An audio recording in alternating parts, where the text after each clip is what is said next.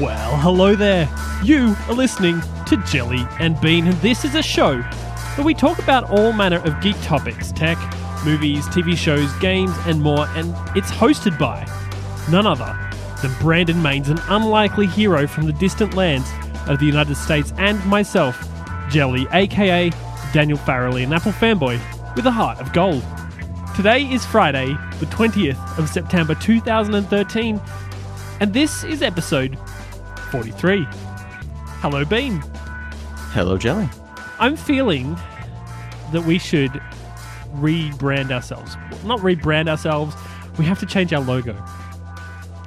Not that we really have a logo. I mean, But if we did, we'd have to change it. Yeah. It needs to be flat. Flat. Yeah, like just Okay. primary colors and no special effects on it or anything, like no embossing or shadows or anything like that. Well, I say if we do that, we just go to the extreme. We need to have it's just a solid color and just Right. a rectangle. So just blue. Just a blue rectangle. We could go the same direction as Bing, which has got the other day they announced their new logo, which is like a triangle, kind of yellow, like a mustardy yellow triangle shape in the shape that's kind of like a B, and then it's got like Helvetica or something. I don't think I've seen it yet. Really? Yeah. It's out there on the internet. New Bing logo to go alongside. Should I Bing it? You should Bing it. Who says Bing it? You should Google it. Is what you should do. Speaking of, they also have kind of come out saying they're going to have a new logo, which is basically the same as the old logo. They're just removing the embossing effect on it. All the things that make it interesting. Yeah, I guess. Although, does the color make it interesting? I don't know. There's like, the colorful things. It looks like a clown Smurf. I think they should. Yeah. I don't know where that came from. I don't know where to go from here now. I was looking for. But it works either way. Yeah.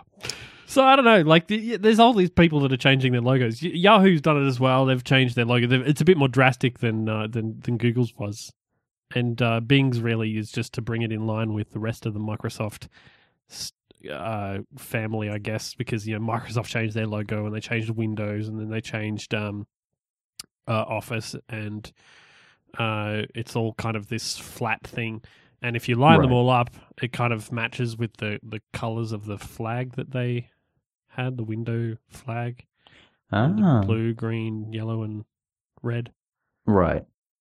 Yeah, but we should change ours, and it should be a flat, solid color like a blue, like is on our artwork, and it should just be written in like Helvetica or Futura or something, Jelly and Bean, and that's it. That's all it will be. I think that's good. And hold on, I think if we do that, you need to work with all the other podcasts under the Jelly Style Media and get them all to change the logos that are similar, so everything kind of like lines up. And then when you put all the logos on top of one another, you get like the design of like your Iron Man suit.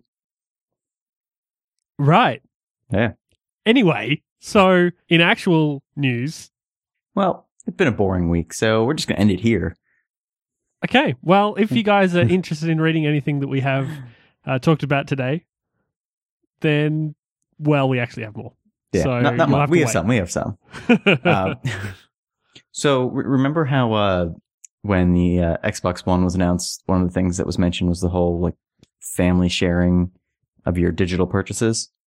Right. So the idea was that you would buy the game, it would be installed on your system, and if you wanted to share it with up to, 10 people?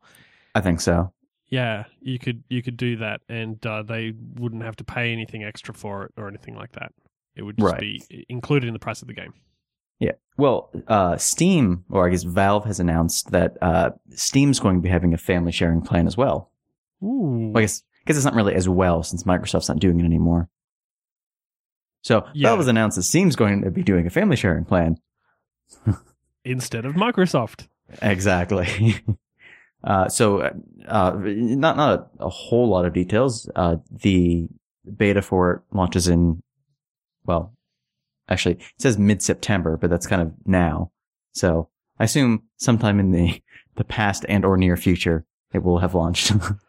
Yes, well, in our case, we can be you could be both right both ways, because our future is the listener's past, because we're recording this on the Wednesday, of course, but on Friday, by the time you guys are listening to it, it's at least Friday, at least, and all sorts of things have happened by now. For instance, I've already picked up my iPhone, probably, and we've both grown beards in this time.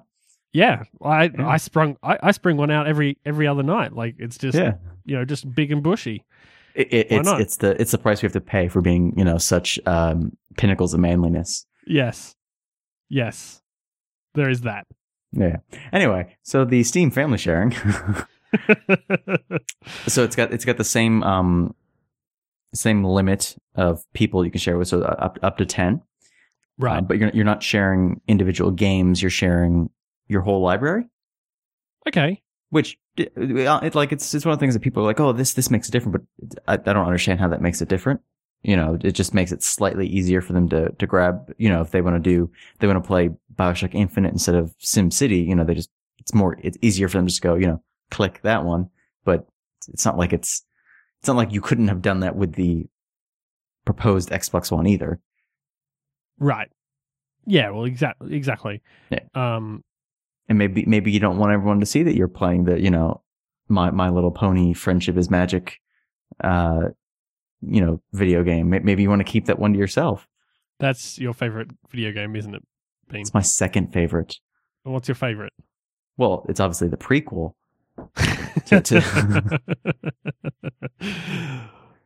Right. Yeah. Good. But the thing here that bothers me. So say I actually had a Steam library, and say I shared it with you. Mm-hmm. While you're using anything on my library, I can't do anything on Steam. Like, I can't access any of my games. What? That doesn't make any sense. No, it's because it's not. I'm not like sharing it with you in the sense that we both get access to it. It's only one person can be using it at one time. That's no good. Yeah, and because you're sharing. Because you're sharing your library as opposed to an individual game, it's not just, only one of us can be playing My Little Pony Friendship is Magic. But that, I can't be playing that or any of the other, in the My Little Pony Friendship is Magic series. I really like saying that fast. It makes it sound like it's not something embarrassing. Well, to be fair, for those who do actually watch My Little Pony Friendship is Magic, or do any of the other various things, I'm sure they don't find it particularly embarrassing. Some of them, they should. They should find it embarrassing. That's very awful of you, Bean. I'm just going to go on record by saying that's not very nice. You don't approve of my anti-brony attitude? No, I don't. I don't approve. Not that I'm a brony. I'm certainly no brony. But are you a bronophobe? Come on, man. No. I honor their decision to be bronies without accepting their actions. You neither condemn nor condone the act of being a brony. Yes, exactly. But I don't think they should be judged based on their broniness. Well, there we go. We just lost all our brony followers. Which was pretty much everybody, I think, probably. Yeah. So that's pretty much all we know right now about the Steam family sharing. But to me, like, I don't like, that's only really useful as far as I can see if if you could guarantee somehow that the people you're sharing with aren't going to use it, on the days you want to use it. I think this might come as a shock, Bean. Perhaps it's meant for people who probably all play on either the same machine or one of a couple machines in the same house, and with different user accounts or whatever normally, and now they can play each other's games. Maybe it's meant for actual family sharing? I know that's a shock. I don't understand. But what are you talking about? But I think both of us kind of are taking this in the, I want to share with, I want to share with my mate who lives, in another city, in another state. I want to share my games with him so that we can, maybe we can play online together or something like that. Right. I would think that's kind of rorting the system a little bit. And the family sharing might be designed so that you can kind of manage your own game library, but you can also share with the other people in your family, so that you don't have to buy the game several times in order to play it. Like, for instance, Mel and I use two separate computers.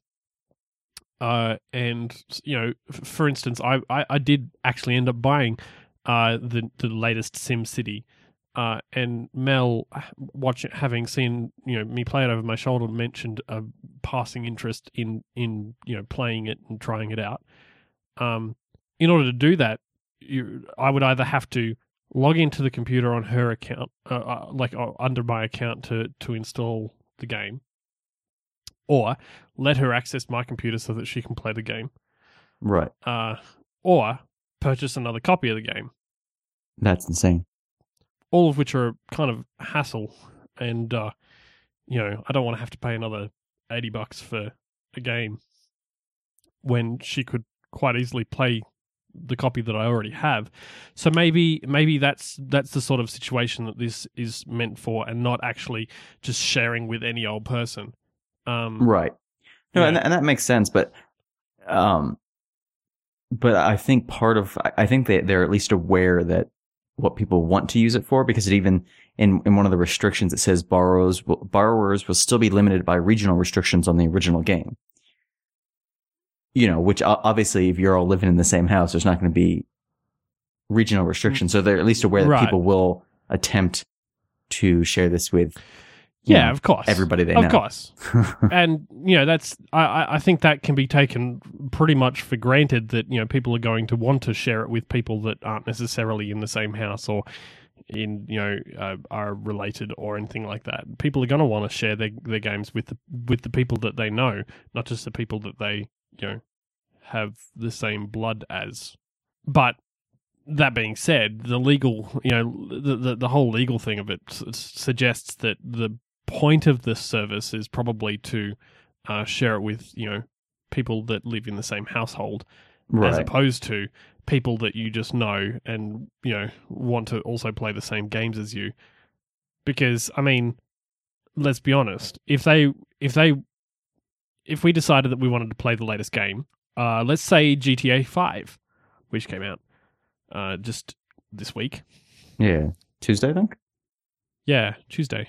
If they just allowed us to, both play at the same time, technically what we could have been doing is I could buy the game or you could buy the game, and then we both have the game. Yeah. Because of family sharing. And I don't think that's what they want. Like, that's not the sort of thing that they want to do. So I think this is less of it. It's the limitation is in order to try and reduce that sort of usage, as opposed to just sharing amongst friends and family. I think that would be fine if it was if you were limited per game, right? But I think because it's limited per library, that's where the issues come up. So it's not even just you want to share SimCity with Mel while you play Grand Theft Auto. It's you want to share SimCity with Mel while you don't play at all. Right. Side note, I don't think either of these games are actually available on Steam, but it's more of a an example than anything. And the other thing I find weird about it, though, is that you're not authorizing just again with you and Mel, you're not saying Melissa is allowed to access my library. It's it's the computer that Melissa is using at the time that she's requesting authorization that's allowed to access your library. So anybody that signs into that computer could technically use my library.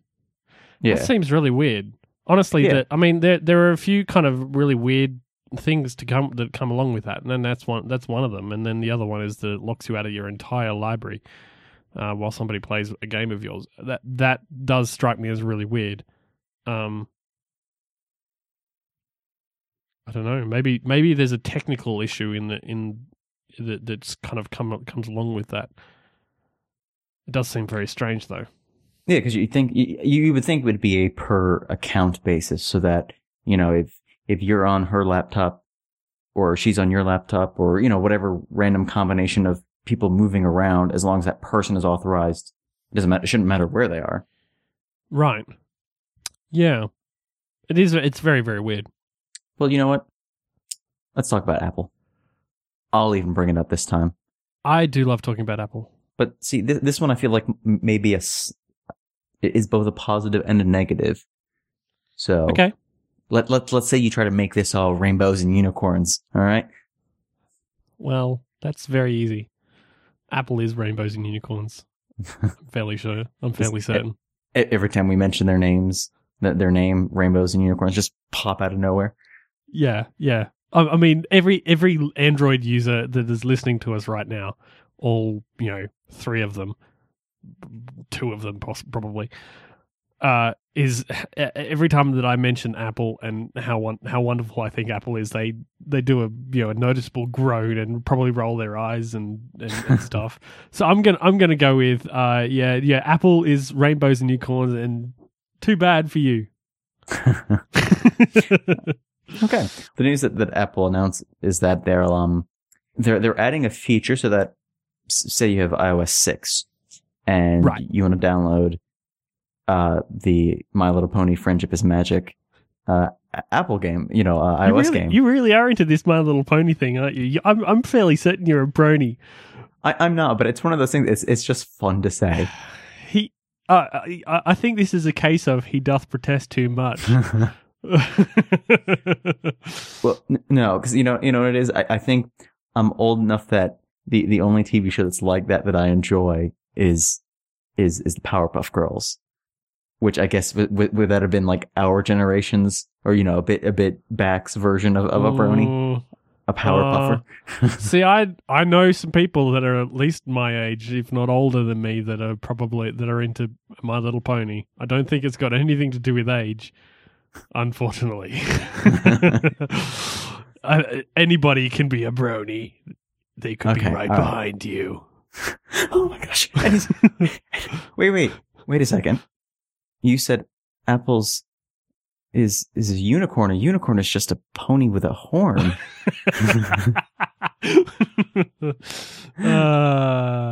Anyway, so the Apple news.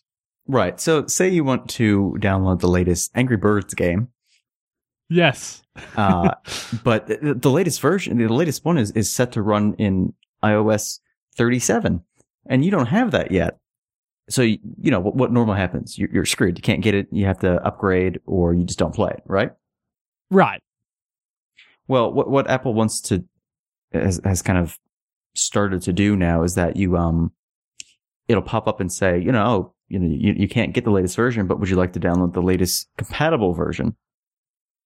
Okay. So you'll get Angry Birds version 6 instead of Angry Birds version 37, which is one of the things, like, I think from a user standpoint, you go, oh, that's great.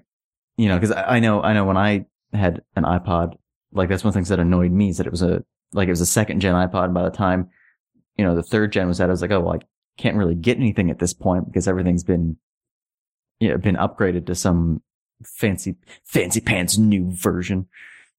And then I yelled at the youngsters to get off my lawn, and it was terrible. So I see this as a good thing, right? I don't understand how this could be a bad thing, because and it's got nothing to do with whether or not I like Apple at all. It's got to do with my mindset as a developer, because it's a lot of work to to go through to update apps for the new version, and it makes it even more difficult when you've got to keep that the backwards compatibility thing going. And up until now, really, what we've had to do is do that, is make versions backwards compatible as far back as we feel that the users need. And with a lot of the changes in iOS 7, that's really, really difficult because of there's a lot of underlying stuff that's changed and all that sort of business. Right. And when we get to, iOS 37, it's probably going to be even a even bigger divide. This basically puts the option in the user's hands to say, okay, sure, you can't run the newest version, but you can run something that will probably work. That being said, that doesn't mean that it will, because there's other factors that are involved. But that it's a step in the right direction, I think. Well, I think the negatives right now, at least as far as me and the rest of the internet can see, is that first off, Apple hasn't told anyone or hasn't kind of announced it to everyone, saying this is what we're going to be doing. So it's kind of when you have iOS apps, correct? Yeah. Well, you'd like to know is that app that that version that you thought no one was using anymore, is that suddenly going to become available? You go, oh crap! I didn't fix that bug that happens at such and such a thing, because I just told everyone, well, they need to upgrade if they want the new feature, if they want this, and now have to go back and if people are actually going to be using that, I'll have to figure out, okay, do I actually have to go back and fix that? And that even being said, right now there's nothing in place to do that. You can't go back and re-release an old version, unless I'm wrong. Is there any? I don't think there is. I understand what you're saying, and that seems like, sure. That can be a problem, but I would like to think that app developers have more sense than to release a version of an app because it's when it's unfinished. Right. Yeah, sure. There are going to be things like bug fixes that are going to come in later releases, and sometimes those bug fixes are in new versions of apps. There is no point at which an app gets to be completely bug free. Right. They always have bugs, because that's just the nature of the beast. But if users are going to be continuing to use older versions of the operating system, they kind of have to expect that they're not going to get all the newest and latest stuff. And right. I think that's probably the stance that Apple is taking here, because they want people to upgrade. They want people to get the newer version of the software, mostly because they want the money. I won't lie to myself there, but also because it actually does. There are other benefits to it as well. There are operating system bugs that cause havoc. There are newer features that make things easier for the developer to fix the problem.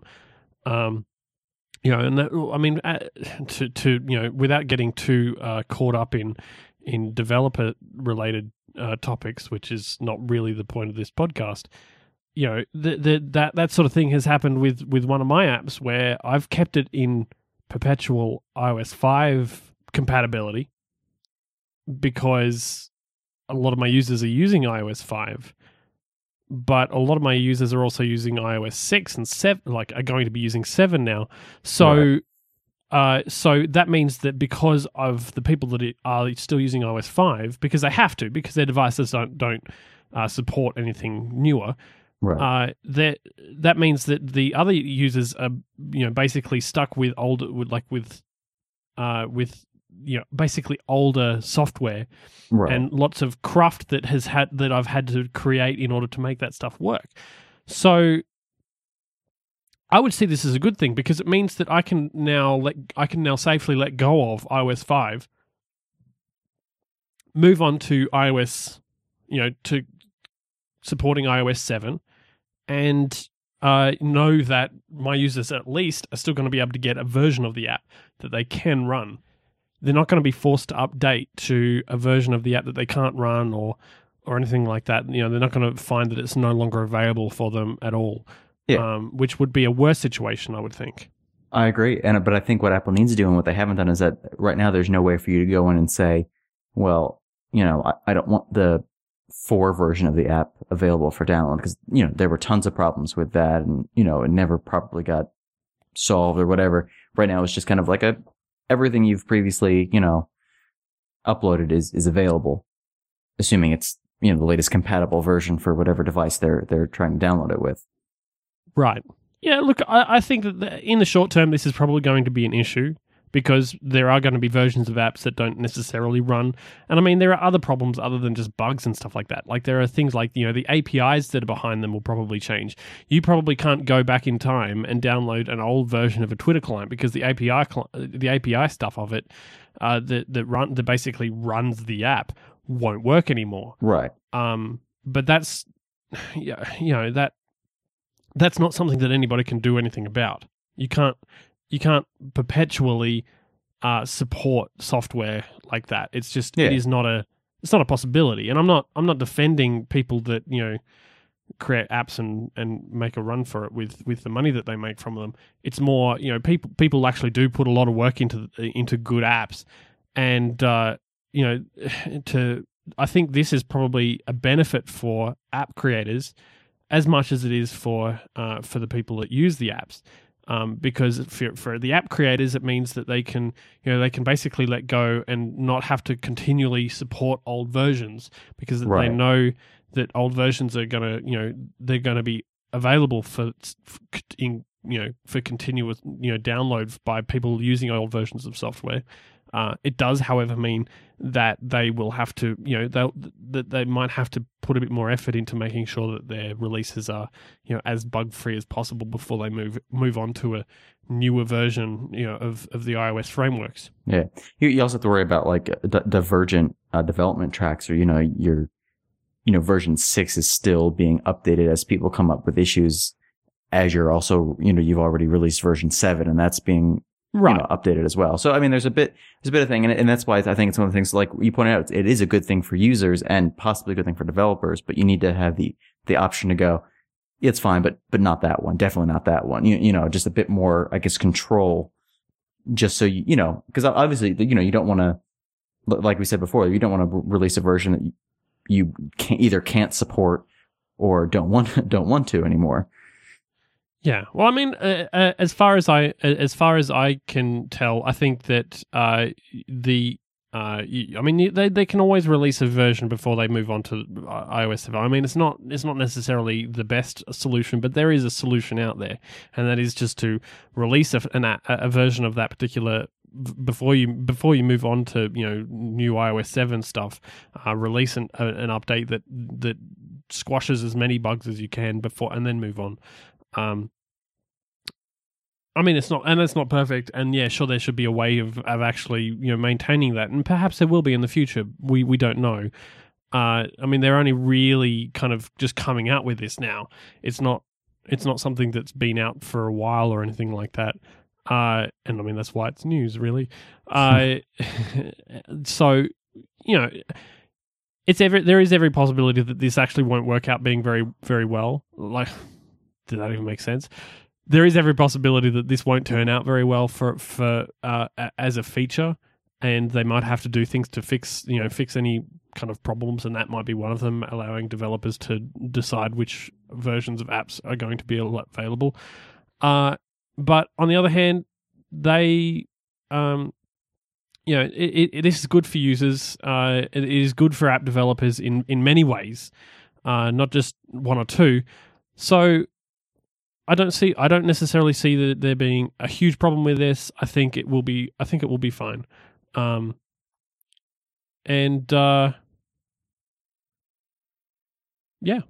I don't think there's really anything else to say about that. Yeah. I mean, it's not all rainbows and unicorns, but it's there is still plenty of good there, as much as there is negative sides to this. But I mean, that's the case with all new things. New things come with side effects, and they have to be fixed over time. That's the case. That's how software works. Well, maybe that's how you do software, but mine comes out perfect the first time. Oh, right. I see. You're Bean, man. I can't. How can I even try to compete with you? I'm glad you finally come to that realization. So, we've got heaps of movie stuff that we can talk about, and we've got a little while, I think. I'm looking at my numbers, and we're about halfway through the episode. Okay. So we can talk about some movie things. I love Riddick. I love I love Pitch Black. I love to a lesser extent, I love the second movie that came out after it, which I felt like it was a bit too much of a blockbustery type thing. Okay. And kind of, it left the feeling, like it tried to change the feeling of the franchise too much. Because the original movie, Pitch Black, had a lot of, I don't know, it kind of felt a little bit indie and it was very rough in places. Whereas the newer movie was lots of special effects and I don't know.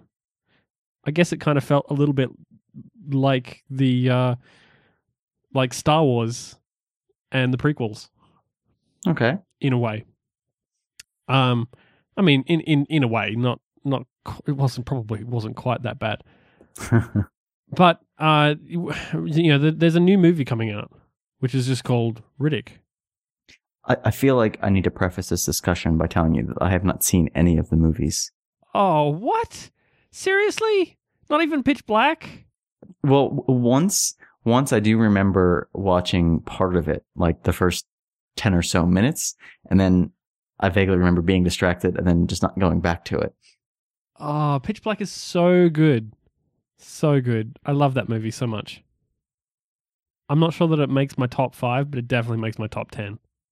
Okay. It is that so good. It's like a 7. Something like that. You know, it's definitely in there. It was a great movie. Like there are problems with it, sure, but you know, it was for what it was amazing, and also it was filmed in Australia. So does that make it an Australian film? No, God no, because it's actually good. See, okay, yeah, that makes sense. If it was an Australian film, it would be really, really bad. I'm pretty sure that's how it works. But you know, it was good, and I mean, it had some Australian actors in it and stuff like that. But you know, I really enjoyed the film. I enjoyed it when it came out. I enjoyed Chronicles of Riddick to a lesser extent, mostly because, like I said, it was a bit more blockbustery and special effectsy and kind of stuff like that. But it did, you know, it was still Riddick at heart, and that was terribly exciting. And there is an anime that nobody talks about in the middle of those. I can't remember what it's called, but I have it in my collection, and I'm going to look it up while I continue talking. So the anime kicks in immediately after Pitch Black ends, and it just kind of continues. I think it doesn't end before Chronicles of Riddick, because Chronicles of Riddick is supposedly years later, so that wouldn't work. But it kind of kicks in afterwards, and we see a little bit more of some of the characters that survived Pitch Black. Okay. So now I know people die in Pitch Black. Thanks, Jelly. You've ruined the movie for me. Well, it is kind of a thriller. It wouldn't really be a thriller if people didn't die, would it? It wouldn't be a good one, that's for sure. Yeah. All the good ones, the people die. They all die at the end. Everyone dies eventually. Yeah. Eventually Riddick dies. Not in that movie, but, you know, in the future. Maybe they won't make a movie about it, but maybe they will. Who knows? just a movie of him being really old. Just sitting there. So all that being said, I'm really keen to see the new movie. And, I haven't yet because of a lack of time. I'm hoping that it will be better than the second one in some ways. I know that some people have had problems with it, and some people have loved it.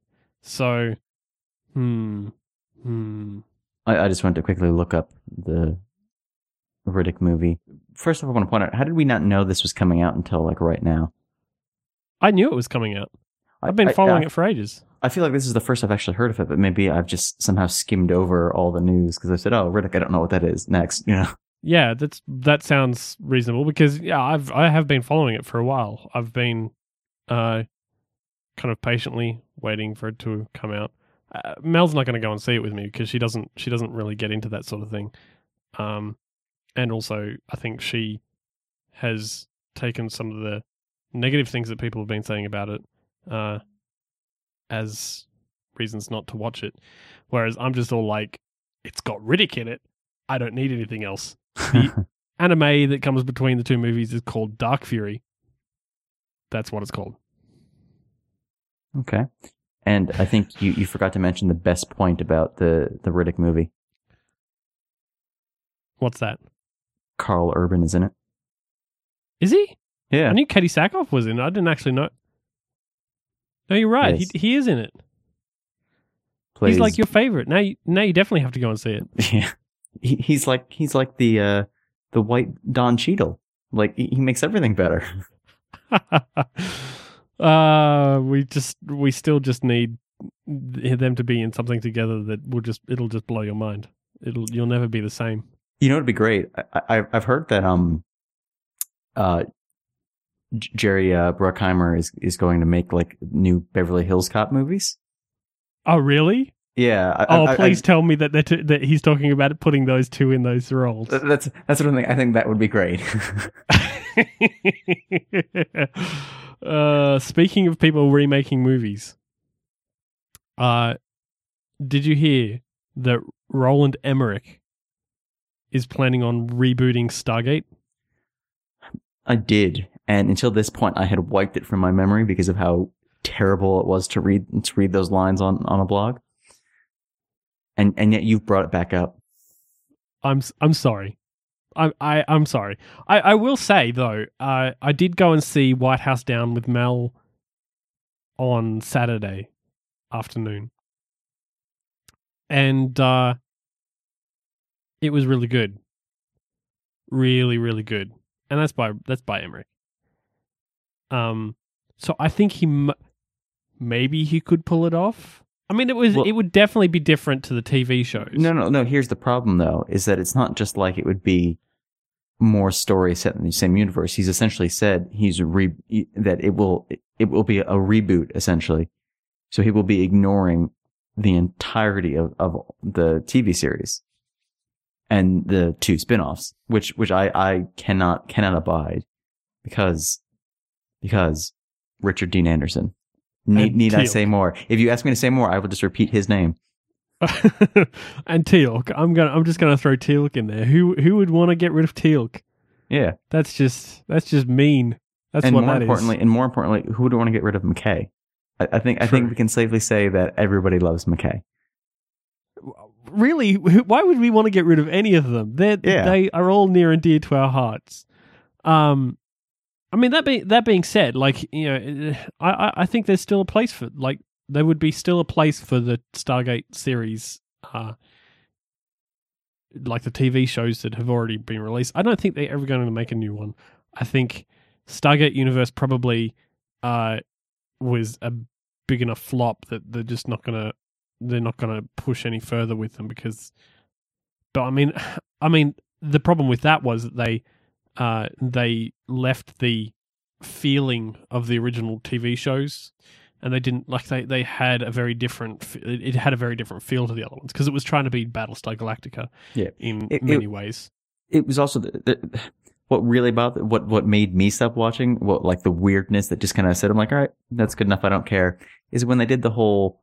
Like, have you actually watched it? Yeah, I've watched it all the way through. Yeah, see, I couldn't watch it all, and the point where I stopped was when they started to switch bodies with people back on Earth, and then have sex with people, and like that's like 100 times of weird. You know what I mean? Like, so say weird. You know, say you were on this trip, and then you switch bodies with someone back on Earth, and then you came to visit your wife. Like that's not. It's not like she looks at you and sees you. She'll look at that person whose body you're currently inhabiting and see that person. Like so many things about that are uncomfortable. And it just completely glosses over that fact. Like because it, you know, it goes to the whole, like, instead of showing you the other person when they're doing the whole, like, you know, slow-mo kissing scenes, they show the person who's inhabiting the body. I'm like, no. That's creepy. And I understand that. Not right. I understand that. I managed to get past that. I watched the whole thing. I got past that because they did, like, that was just simply taking an element of, you know, SG-1, I think it was, that they did that in order to communicate with the people on the Ori planet. Yeah. and that was kind of their tie back to, you know, the original Stargate stuff, as well as having a cameo by RDA. But I got past that. But in the end, like it did have, like, the whole point of this show was that it was a darker feeling, series to what the original, what's SG-1 was about, and, you know, and Atlantis as well. So that, with all that in mind, rebooting the series, I don't necessarily think it would be terribly bad. I mean, it could be bad. I'm not going to say that it's, you know, that just because Emmerich is the guy that, I'm probably pronouncing his name wrong, by the way.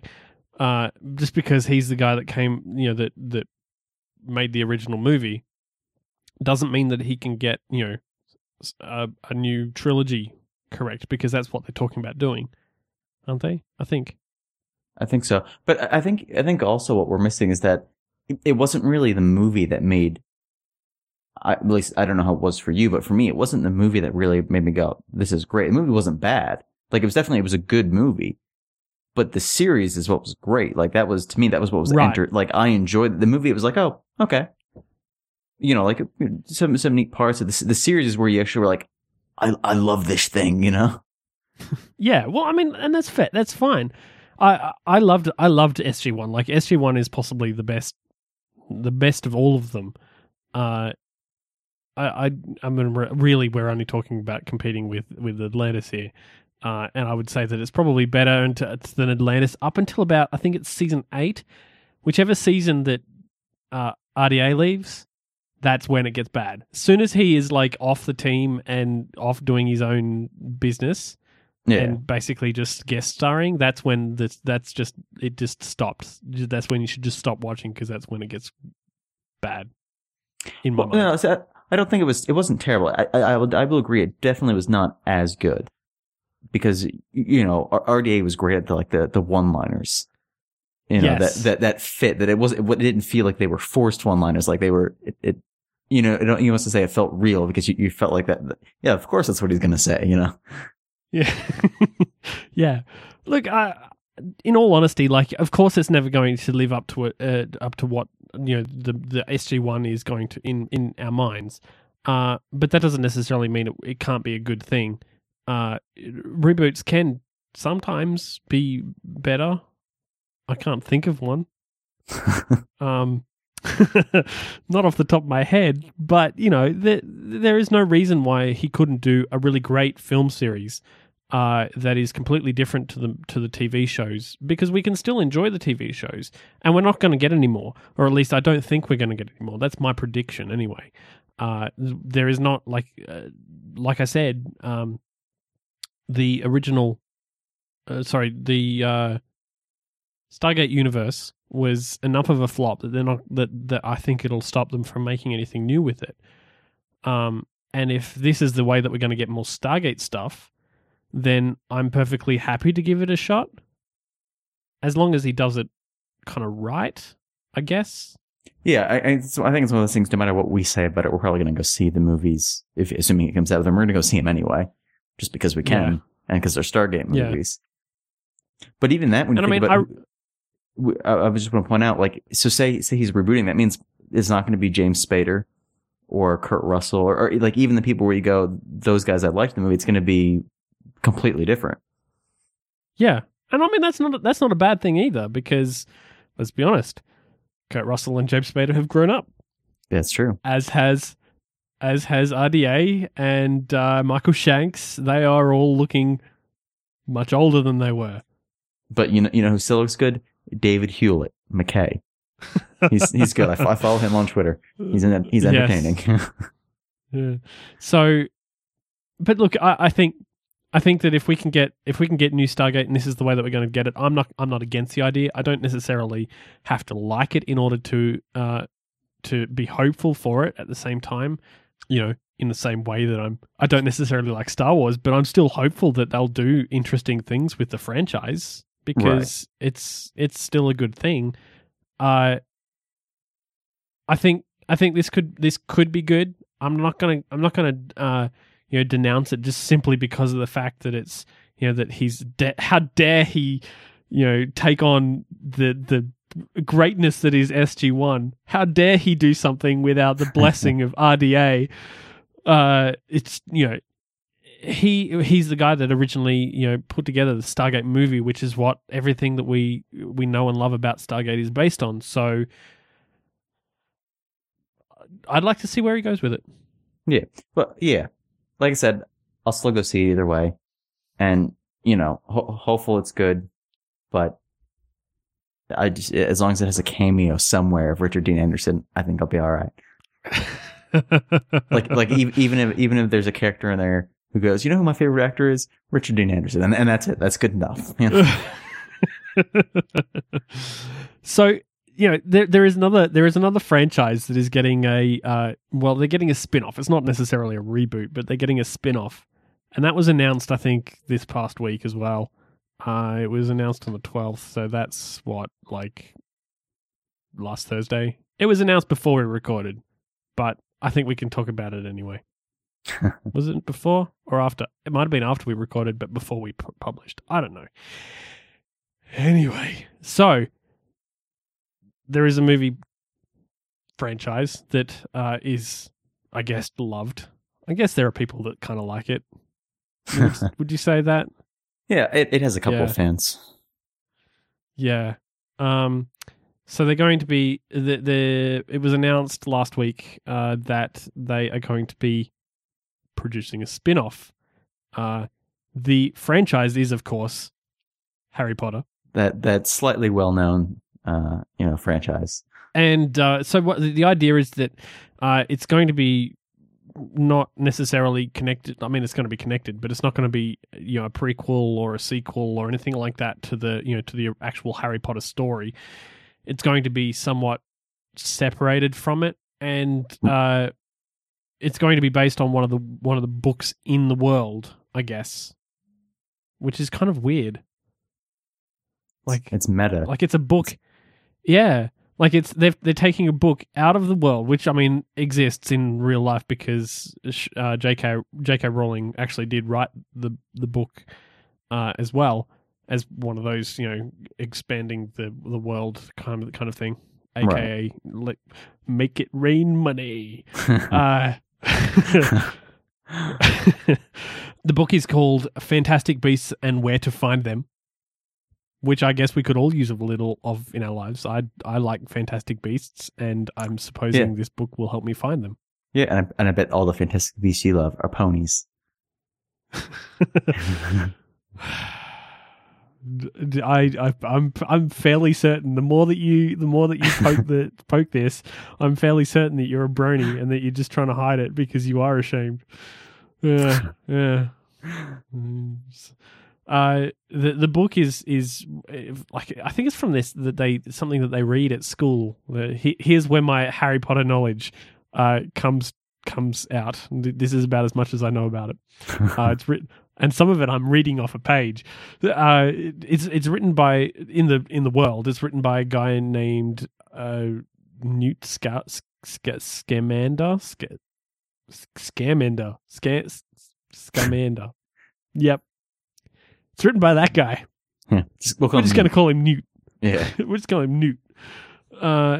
It's going. So the movie is going to be based around him, the guy that wrote the book, Newt Scamander.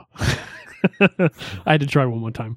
Anyway, so it's going to be based in New York, and it's more importantly, it's going to be written by J.K. Rowling, as in the actual screenplay that they're going to be using as the script will be written by J.K. Rowling.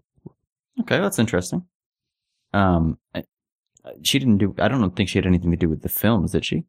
Like with the screenplays for the Harry Potter films that we already have. No, she didn't. And that's why. And that's. I think that's part of the reason she's actually getting so involved now, because if you know anything about Harry Potter, you ought to know that she is very protective of it. She what has to do with everything that comes out of the Harry Potter franchise, because she wants to make sure that it's true to what she had in mind when she wrote the books. So, as part of doing the movies, she was involved in things like costume design and set design and stuff like that, because she wanted to make sure that it looked like the world that she had in her head. Right. She was involved as well with the creation of the theme park area at Orlando, Universal Islands something. Islands of Adventure. That's the one. And so, she's very protective of it, and she's very kind of like, yeah, I want this to be, this is how Harry Potter is. Like she doesn't like it for, she doesn't want anybody to be writing stuff that extends the world of Harry Potter. I mean, fan fiction aside, she wants the world to be only what she has written. There is no extended universe novels. There are no, prequels that are considered canon or anything like that. Right. It's only the only stuff that we know for sure in the Harry Potter world is the stuff that she has actually written, and so, it kind of makes a lot of sense that she's taking this job on. It also possibly means that her couple of books that she released outside of Harry Potter haven't done as well as she hoped. Well, I'm pretty sure they all, wasn't there one the detective novel she released under a pseudonym, and then as soon as people found out it was her, it sold like sold like hotcakes, but I don't know how well hotcakes actually sell. There were 2 books that she's released. She's released one. She released one under her own name, and I can't remember what the name of it is. Casual Vacancy, I think. That's the one. Good work. I only know this because Ruby has it in the bookcase. Yeah, Mel has it as well. We bought it in London, of all places, and she read it, I think, on the plane home or something like that. And then there's the detective one that she wrote under a pseudonym that, as soon as everybody found out, it was just like, everybody was like, you found out that it's J.K. Rowling's book, so now read it. Why don't you? Jolly good.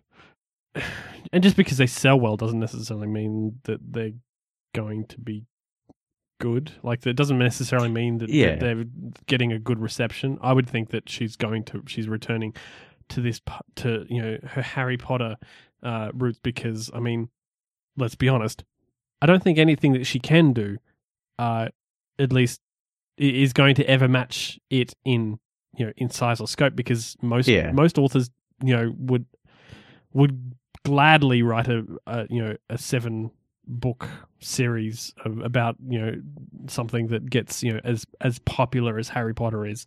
It's very unlikely, and I'm not saying anything. That's not saying anything about her talent or anything like that. It's just extremely unlikely that she's ever going to do a series or a book that is going to be as popular as Harry Potter has been.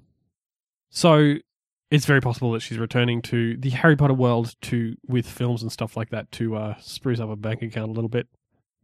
I think she probably has more than enough at this point. but it's always nice to have more, Yeah, look, sprucing does not necessarily mean that you haven't got enough. It just means that why not have a little bit more. Now I'm going to I'm going to blow your mind a bit here.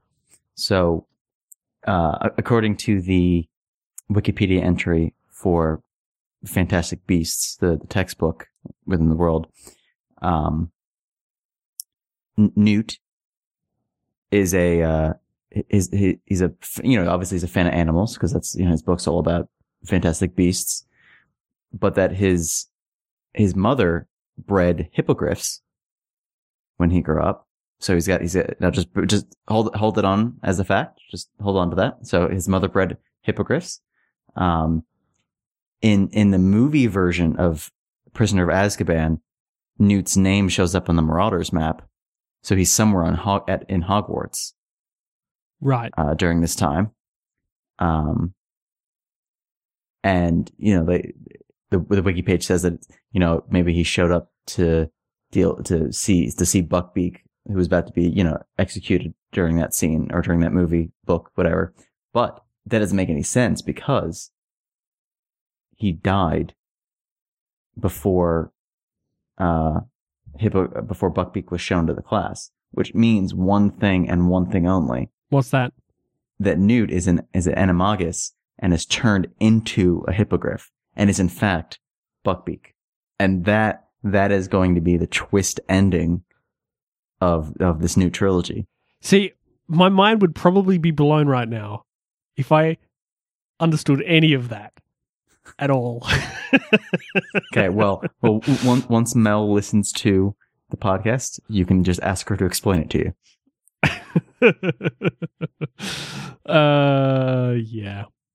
Yeah. But yeah, like maybe this is going to be good. Who knows? I know that some people like the Harry Potter trilogy, the trilogy of 7. Some people like the Harry Potter franchise, like the movie franchise, 7 and some trilogy. people, some people really don't like it because of it's 8 movies, really, isn't it? Is that septilogy? Sepology? I don't know. I have no idea. But that being, that being said, it could really go either way here. I mean, she's never written a film screenplay before, as far as I'm aware. So who knows, really? Who knows? Anyway, I'm going to cut it short. It's not really short. I mean, we kind of, it's not really short at all. It's more that we're out of time. So, if you guys are interested in reading about any of the stuff that we have talked about here today, Stargate, Harry Potter, thingy, and or any of the other stuff like the Apple stuff or anything like that, we will be putting everything that we used in our show notes, which are on the interwebs, and you can go to jellyandbean.co/43, and that is where you will find all the goodies. If you want to get in touch with us, you can do that as well. We have we have a Twitter account, and we have an app.net account, and we have a way for you to email us. The Twitter account is _jellyandbean. That's completely spelt out, jelly and bean. You can go to app.net, which is just Jelly and Bean, or you can send us an email from the website. The website is jellyandbean.co/contact, and we will read whatever you send us and laugh, cry, depending on whatever the email is about. You can also talk to us individually. Bean is on Twitter as Brandroid Attack, BRANDROIDATTACK, and I am at Jelly Bean Soup. That's all that we have for you this week. We have had a wonderful time talking to you, as always, and we look forward to talking to you again next week. We will see you then. We will see you on the other side. Bye.